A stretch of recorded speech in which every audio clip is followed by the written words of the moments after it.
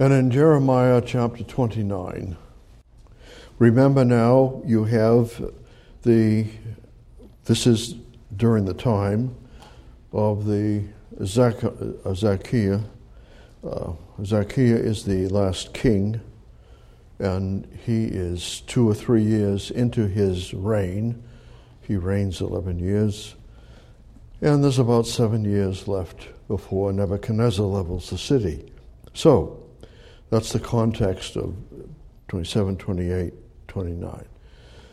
And so here's the end. In 597, just before that, Nebuchadnezzar has taken a whole crew of people again. Actually, we're told in Jeremiah chapter 52 that it was 3,223. So you don't have to guess how many. 3,223 people, Jews. The rest were not Jews, but that's how they took how many. So they tell you each time.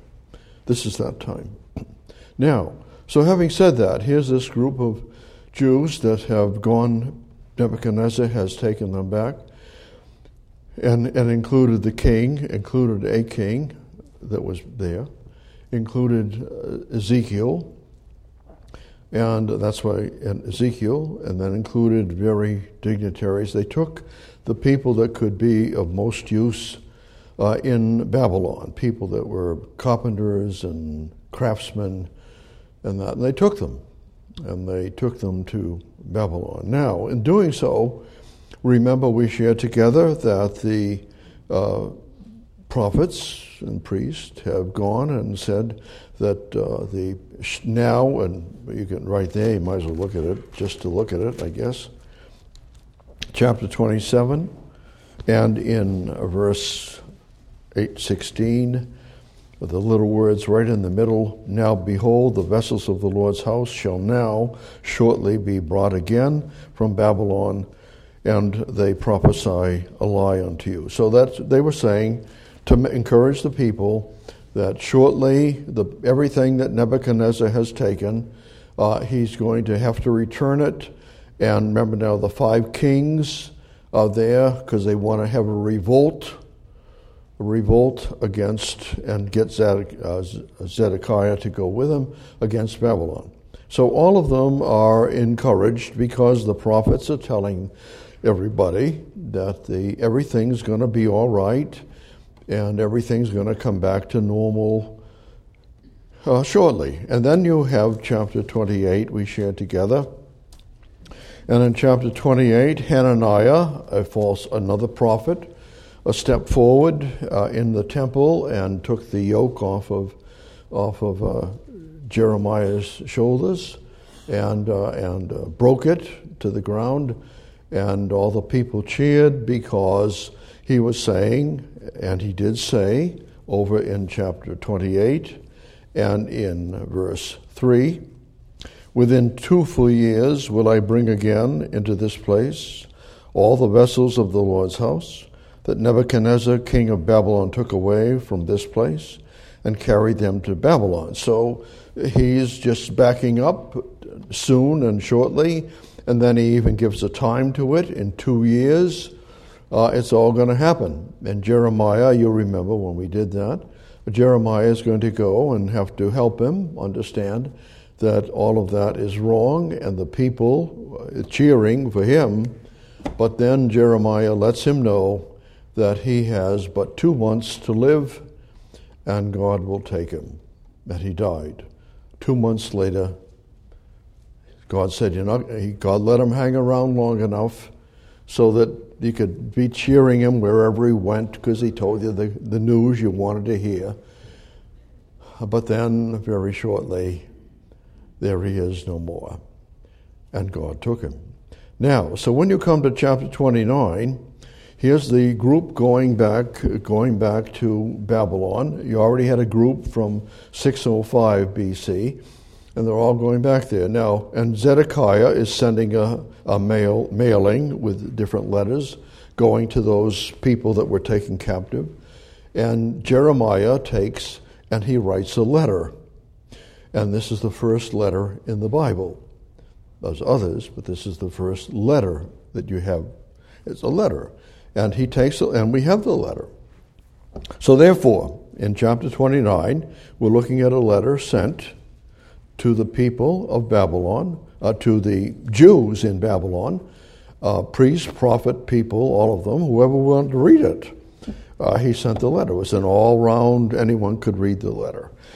And we're told in verse 1, now these are the words of the letter that Jeremiah the prophet sent from Jerusalem unto the residue, the remnant, those that remained, the rest that was there, of the elders, which were carried away captives, and to the priests, and to the prophets, and to all the people whom Nebuchadnezzar had carried away captive from Jerusalem to Babylon.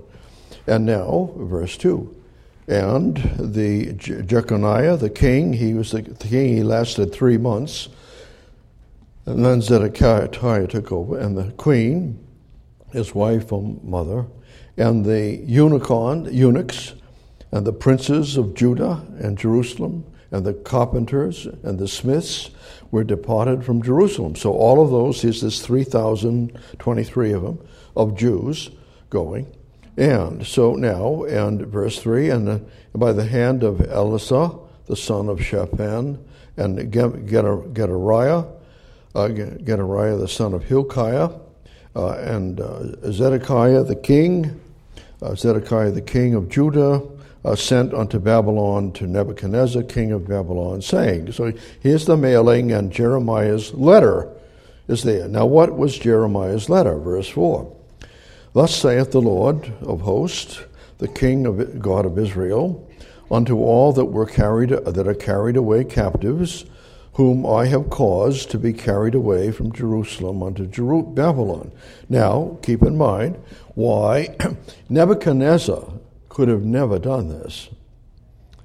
Nebuchadnezzar could have killed them all. Why did he have to take them? He didn't have to. Why could Nebuchadnezzar even consider it? Because God was in it. That's why. God, who? The Jews would have to say, Nebuchadnezzar took us. And they'd have to say, correct that. God had us taken by Nebuchadnezzar. God had us. Nebuchadnezzar didn't do it. God sent us. So there's no question about that. That's awesome. God, hang on, God's in that, going to Babylon. And, verse 5, and then God, what are you going to tell them? Verse 6, build ye houses and dwell in them, and plant gardens and eat the fruit of them. Take ye wives and beget sons and daughters, and take ye wives and beget sons and daughters, and give your daughters to husbands, that they may bear sons and daughters, that you may be increased there and not diminished. Remember, now they're there, and in the process, you aren't going to, remember, Israel is to multiply like in Egypt under Pharaoh, and they multiplied into 2.5 million people or so.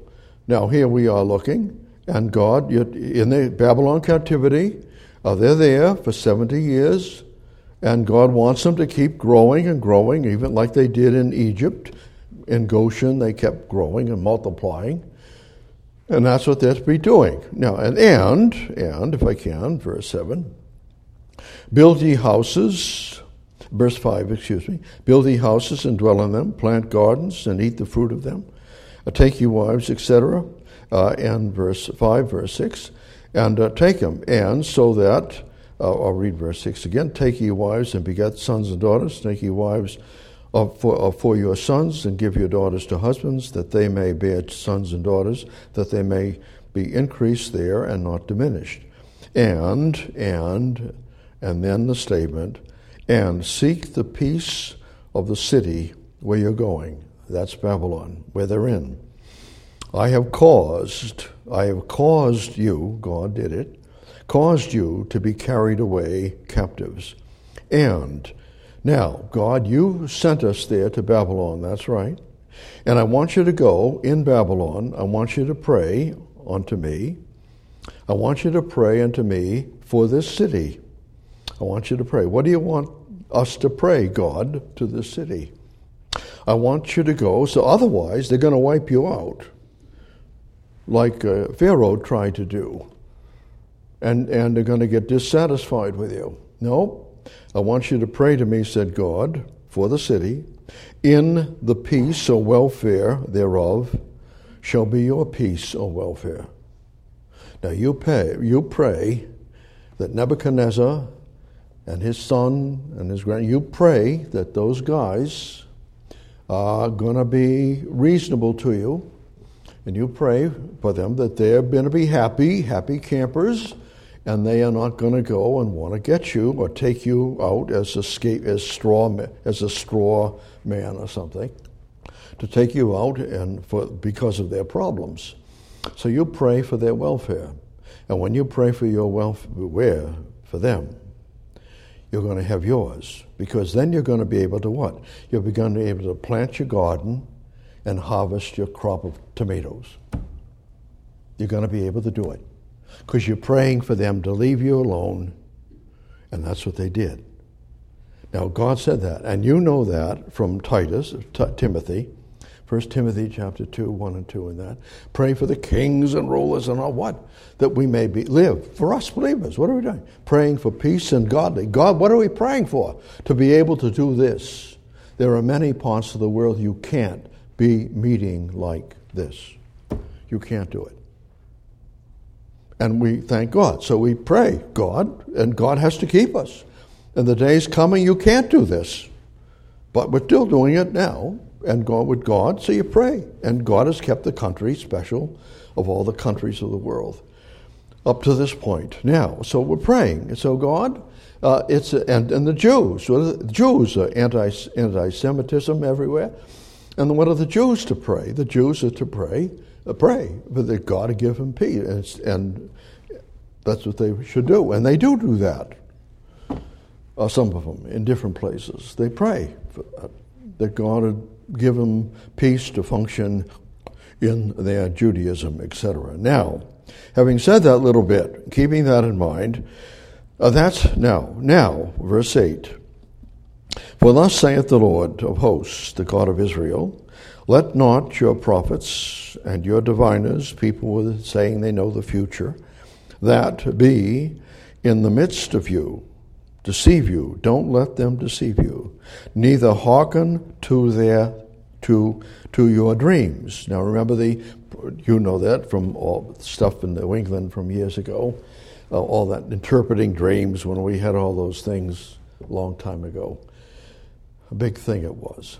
Now, and so you tell them the dream and they'll tell you what the interpretation is. And what they're saying, you dream about it. You dream about everything coming true, and you're doing and dreaming, and because you're picking up what do we dream about? You dream about what you pick up. Whatever you're listening to, whatever you're following, whatever you're doing, that's what you dream about. You can't dream about something that isn't. It has to be something in some form. How could you dream about being a bird if you didn't know any birds, right? That's a bird dream if you had one. We have them. Now, so having said that and keeping that in mind, they're going to do that. Now, picking up, if I can, in the light of that, Jeremiah is going to go warn and encourage them in every way to pay attention and look to God, and God's going to go and do what? Hang on. God's going to go and take care of them. And that's what he did. You don't have any problems, there may be, but we never have no record of it, that they lived 70 years in Jerusalem, and God multiplied them and kept them. And ultimately, when Cyrus comes along, he's going to give him special favor. Nebuchadnezzar gave him favor, and Cyrus is going to give him the right to come back to build the temple in Jerusalem. All of that, God is going to do that. Now, you have to keep in mind that the Jews got very comfortable. And they were not. Remember, the Jews are not trying to be back. The Jews were looking, and the Jews want to get back to Jerusalem. But going back to Jerusalem at that point, how did we leave Jerusalem? We left Jerusalem. Where was God when we left Jerusalem? You couldn't find him.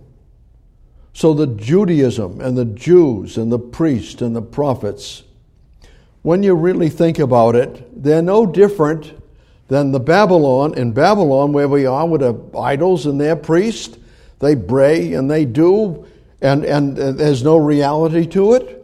And there's no reality in Jerusalem. So why do we want to go back to anything? Why do we want to go back in the days of Zerubbabel and that, to go back and build the temple? Why do we want to go back? You don't want to go back. We got a garden, got a good job. Nebuchadnezzar has a great pension. He does one of them, and he has that, and he doesn't charge 10 cents a bag. I got to tell you, so it's a pretty good deal, and only a handful go back. Remember, 70,000 or whatever. Only a handful go back. They're comfortable. Now, having said that, then we come in verse 9, remember, and for they prophesy falsely unto you in my name, and I have not sent them said the Lord. I didn't do that. They're here, and I did not send them in any way, shape, or form. Now, God, what do we need to know? Over, if you would please, in the light of God's doing it, over to Deuteronomy, chapter 4. In the commission for Israel, what's Israel's assignment? To go to the nations, to be a nation among the nations. And in Deuteronomy chapter 4, you recall God giving all the wonderful instructions that they were to have and be to all the nations of the world. Very, very wonderful testimony to the world. But that wasn't going to happen. But God knew that. So, just think of this. I'm going to give you the assignment for next week, make believe. I'm going to give you the assignment to do next week, and then I'm going to tell you you're not going to be able to do it. You're going to go and be a great nation, but, verse 26, I call heaven and earth to witness against you this day, that you shall soon utterly perish from off the earth, off the land, whereunto you go over, but Jordan to possess it. You shall not prolong your days upon it, but you shall utterly be destroyed. And the Lord shall scatter you among all the nations, and ye shall be left, few in number, among the nations, whither the Lord shall lead you. And there you shall serve gods, the gods of men's hands, of wood and stone, which neither see, nor hear, nor eat, or smell. But if from hence thou shalt seek the Lord thy God, thou shalt find him, if thou seek him with all thy heart, with all thy soul. When thou art in tribulation, and all these things are come upon thee, even in the latter days, if thou turn to the Lord thy God, and shall be obedient unto his voice. Verse 31, the Lord thy God is a merciful God. He will not forsake thee, nor destroy thee, nor forget the covenant of the fathers which he sware unto them. Now God, you haven't even started. And God said, listen, you guys aren't going to last very long. They didn't, comparatively, and they didn't. They didn't come out long, and Babylon's taking them out of business. Times of the Gentiles. Now, go over, if you would, that. They should have understood that. We just read in Jeremiah 29. God said, listen, I want you to know the reason anything is happening and why it's happening, because I'm letting it happen. And I'm behind it. So, for good. I have my reasons, and et cetera, 70 years for this, every year. For the Sabbath year, they never kept, so they had to have 70 years to make up for it. Now, over, if you would please, over to Nehemiah, when they go back to the land. And in Nehemiah chapter 1.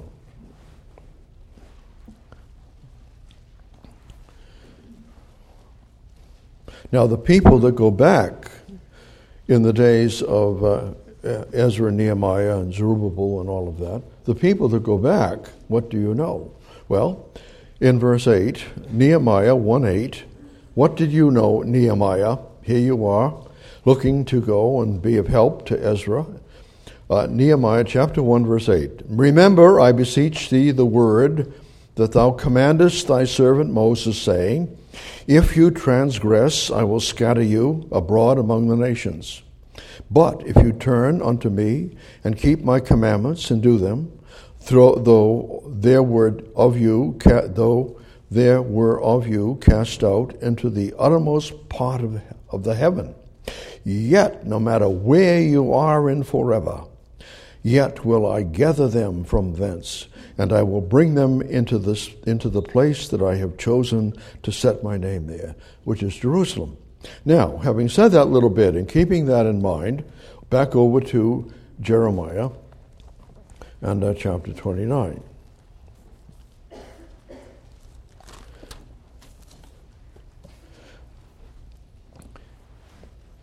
And in chapter 29, if I can, in God.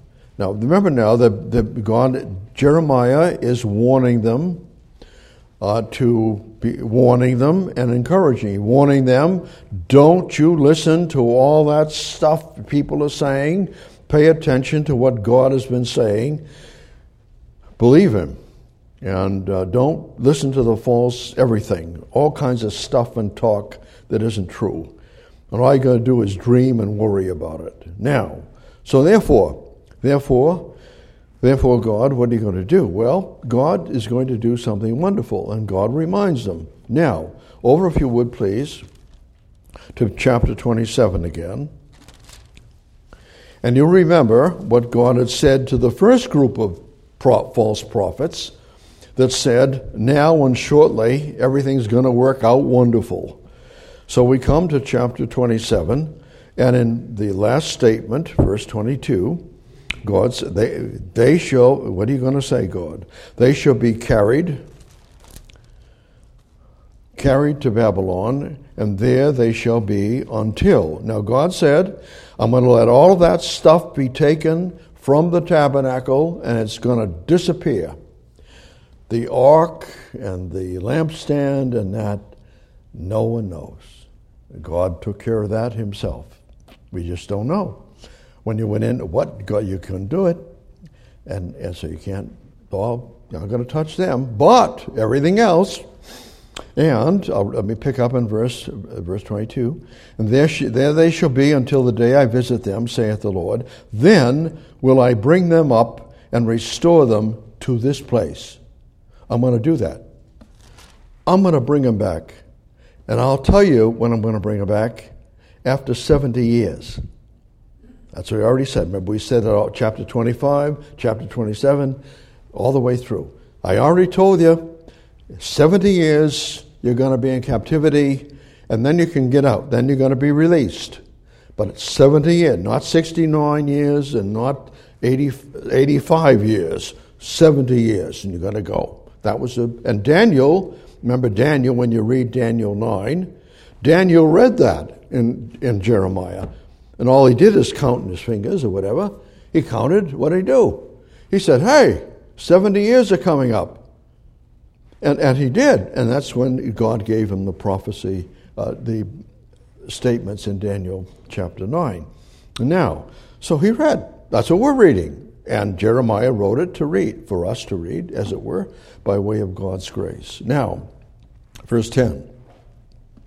For God, what are you going to do? Remember, he just said, I'm going to bring them back in chapter 27. I'm going to bring them back in 22 in my time. Verse 10 of chapter 29. 29:10. For thus saith the Lord, that after 70 years be accomplished at Babylon, I will visit you and perform my good word toward you and cause you to return to this place. Now, after 70 years. Now, don't tell me I have to do it at 69. Don't tell me it's this. I know the time. Think of the wonderful statement that you have in Hebrews chapter 4 and verse 16 and that. God, we're going to look to you, and you're going to give us mercy. We're looking for your mercy, and we'll come boldly to the throne of grace, and we're looking, God, for your mercy and your grace. And then you make a statement, and God always is on time in whatever he's doing. He's never late. He's never 2 minutes early. He's never 2 minutes late. He's always on time. God said, according to my time, at the right time, my time. Now, having said that, God's going to bring him back at the end of 70 years. Now, having said that, and you'll notice it says, return to this place. So here we are looking. God's made a wonderful promise, and God keeps his promises. The people don't believe that. I didn't believe that. They should have. But God keeps his promises, and God has a wonderful plan and purpose and his will to be outworked in the lives of the people. And therefore we come, and I want to pick up the little phrase in the little bit we have left, to pick up at least that much of all these different things. Verse 10, I'll read the middle of the verse. I will visit you and perform my good word towards you in causing you to return to this place. You're going to come back to Jerusalem that I'm going to ruin by Nebuchadnezzar in about 5 years. You're going to come back to it in 70 years, as it were. And you're going to come back and you're going to do it. You're going to have back and start all over again if you want to. Now, so they're coming back to this place. So all they needed to do was have some repentance way back earlier. I don't have time to do that. Back earlier, if they had repentance, God would have kept them in literally, same phrase, in that place. If they had honored God's word, God would keep them in the house, in the garden, everything. Chapter 7, etc. But they don't want to. They don't want to repent. They don't want to listen to God. And so the reality is, it's going to come and become what? Like we do here in Jeremiah. I'm going to let you be taken captive. I'm going to let you go out by Babylon, Nebuchadnezzar. And you're going to be able to come back to this place. Now that's the opposite. They could have stayed. They didn't have any interest in repentance. They refused to return, period. They refused to fix anything, to return to God, as it says. Now, they would not return to God. Now, having said that little bit and keeping that in mind, there's no place. So here's the place that they're looking at, in this place. And God, you're going to do it in this place, right? Now, God, it's your place. What is your place, God? Jerusalem. Jerusalem is the place. That's my city. That's my location. And all the way into what? All the way into the kingdom. And after the kingdom, I'm going to have a new Jerusalem, etc. But that's my place. I've chosen that city. That's mine. It's not going to go away. And that's where I'm going to go. But you leveled the city, and you're going to level it again in Titus in 70 A.D. I am. But I want you to know that's my city. And I want you to know that. And I sent them all out, and I scattered them to Babylon and all over the world now after Titus and that, and all over the place. And I want you to know, but I'm going to bring them back. I'm going to bring them back to where? To this place. Which place? Jerusalem. But they don't believe that. And God, you've made it very clear. Over, if you would please, you were there quickly, Isaiah 65. You were there on Sunday, I think. Isaiah chapter 65. God, of all the wonderful statements to pay attention to, in chapter 65, verse 17, behold, I create a new heavens and a new earth. 65:17. A new heaven and a new earth. The former shall not be remembered, nor come into mind. It's all gone from your memory. Verse 18. But don't worry about it. Don't worry about it. But ye shall be glad and rejoice forever in that which I create. And behold, I create Jerusalem. What are you going to do with it? It's a rejoicing, and her people a joy. It's what I'm going to do. Hang on to that. Jeremiah says, you needed to fix it. You don't fix it, God's going to send you into captivity, and that's where you're going to stay. Are you going to get Jerusalem back like God wants it? No. Even with Ezra and Nehemiah, it doesn't work out very much at all. So now, verse 19 of that, and I will rejoice in Jerusalem and joy in my people. God, we shared that on Sunday. God, God leaps for joy. Words, God jumps.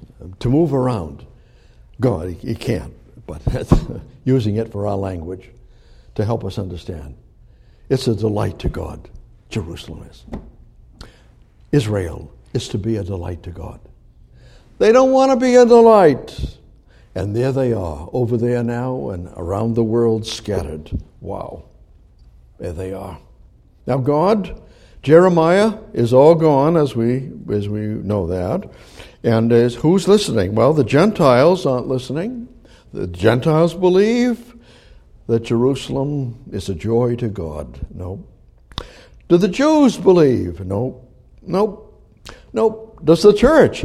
Sometime, some places. Who believes?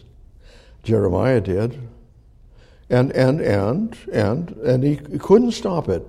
Now, God, here we are. We're your witnesses in the world, and we're here, and everything has all been set in out there in the world system, and here we are as your witnesses to bear record of your life, to bear record of your grace, and that God, you have allowed all of this to happen as it's outworking itself, headed to the tribulation.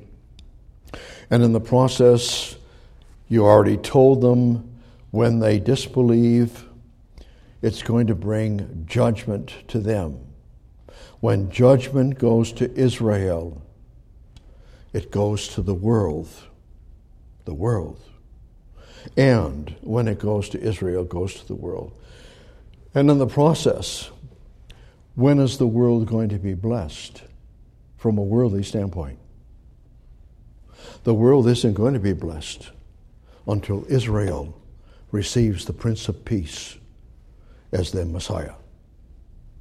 And the world isn't going to be blessed. The world was set in motion, times of the Gentiles. And God said it's not going to change. The message, no one wanted to hear it. Well, Lord, you gave that message. You said that. You're the one that put them in Babylon. And God, you're the one that saved us. And here we are, your witnesses, God. And you allowed all of this to happen in a most awesome way. That's what you did, God. Now, over, if you would please, to pick up a little, not much, over to 2 Timothy. I hope you got a little bit. Just think of it. Jeremiah is gone, but you're here. Now, among all the different windows to look at to see why you're here, here's one of them. 2 Timothy. Because you want to know, why am I still breathing? I didn't ask your job. I didn't ask your health. I didn't ask anything. Neither did God. He asked you to just look to God in the light of whatever circumstance or things you're in the middle of. Trust Him. Now, 2 Timothy. 2 Timothy, if I can. Picking up, please, in verse 3. Know this, that in the last days, perilous, dangerous, difficult, deadly days shall come. Times shall come. Sliding over to verse 5. The whole context, verse 5. Having a form of godliness, but denying the power thereof, from such turn away. The priests, the prophets, what were they doing in Jeremiah's day? Well, we're priests, and they said it. God will say, if you read the text, what do you say? And the prophets said it in His name. The prophets lied in his name. The prophets gave words that were from God that weren't from God. That's what they did.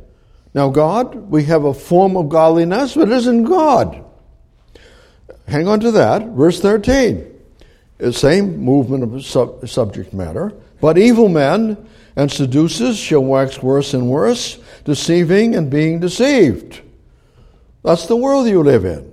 Is anyone interested that God is actually going to, here's the whole world, and God, the whole world is going to end up what? Honoring God as he establishes Jerusalem in the millennium kingdom to be for all the nations of the world by way of the Jewish nation as a testimony.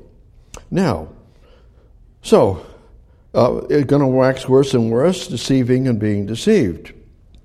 Sliding down to verse 4, verse 3. For the time will come when they will not endure sound doctrine, but after their own lusts will they heap to themselves teachers having itching ears. They shall turn away their ears from the truth, and shall be turned unto fables. They dream about things, they want things, they wish things, they philosophize about things, they do all kinds of things. Now, that's the world we live in. Now, what are we doing? We can't. Are we going to give a false message like that? That's a false message. Everything's going to come out all right. Globalism, let it all come out, work out. And it isn't going to work out. It's going to be bad. The tribulation isn't good. It serves good, but it isn't good. The tribulation isn't good. The kingdom. Now, God, no one wants to hear. So, God, what are we going to do? Well, you're going to be a little witness for me. And you're going to go. And because I gave Jeremiah the words, I'm the one that's going to go and establish Jerusalem.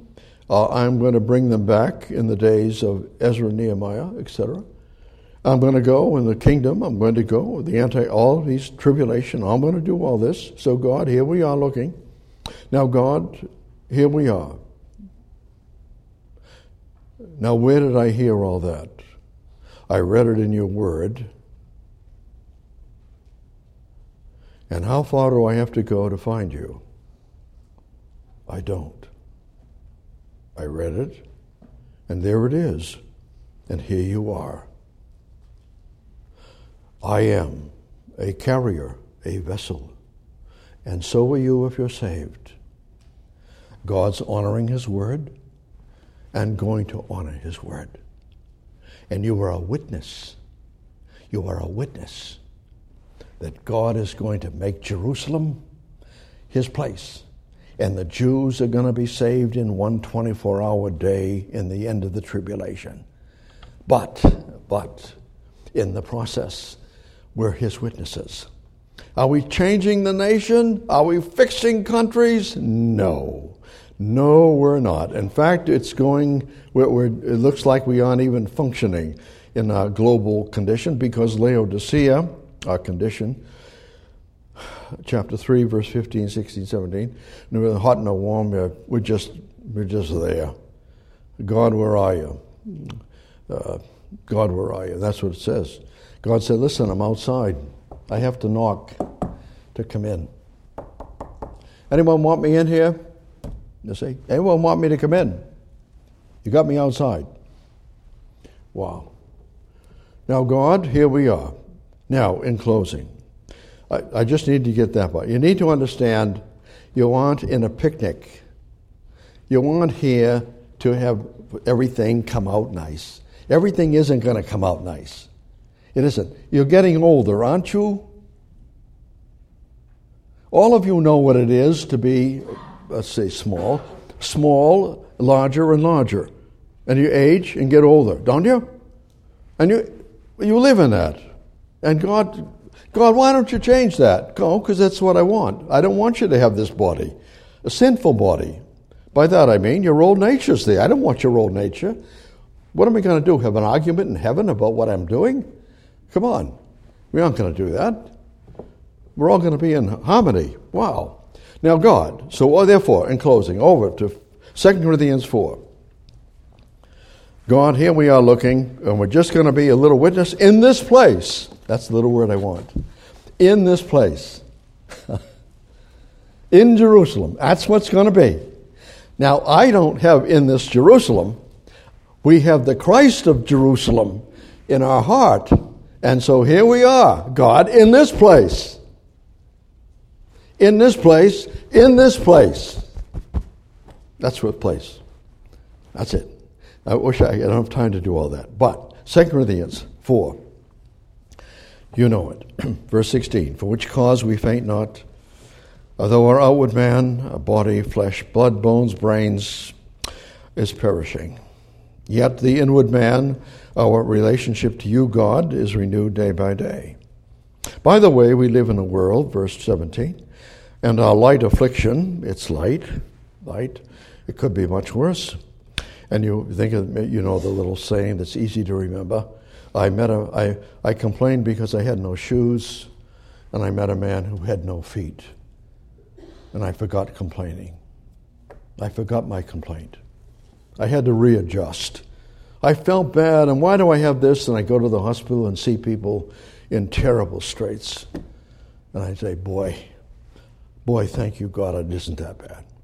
Now, therefore, for our light affliction, but for a moment, worketh for us a far more exceeding and eternal weight of glory, while we look not at the things which are seen. Our body in the mirror, the world we look at, we hear in the news, we see it, we can smell it, we can taste it, we live in it. But at the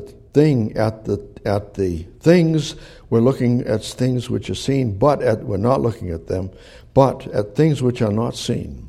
For the things which are seen are temporal, but the things which are not seen are eternal. God, we're representing you in a world of flesh and blood, and that's what it is. So God, what are we waiting for? God, we're looking for what? We're looking, and I say, the Lord's coming, that's right, but do it another way. Do it another way. We're here, and Jeremiah goes through and bears it, and he's going to have to finish Nebuchadnezzar leveling the city, but chapter 5, 2 Corinthians, and in verse 6, therefore, we are always confident about what? Knowing that whilst we are at home in the body, and we are what? Absent from the Lord. And we walk by faith, not by sight. You're not looking in the mirror. You go by things the things you can't see are the real things, actually. The real world, this world right here we live in, we can see it because of light and all of that. We can see it. But the real world is the visible world out here. We're in the middle of it. We don't see it. We don't smell it. We don't taste it. It's just there. That's the real world. So now, here we are, God, and we come, walk by faith and by sight. For we are confident, again, I say, and willing rather to be absent from the body and to be present with the Lord. Wherefore, we abound, wherefore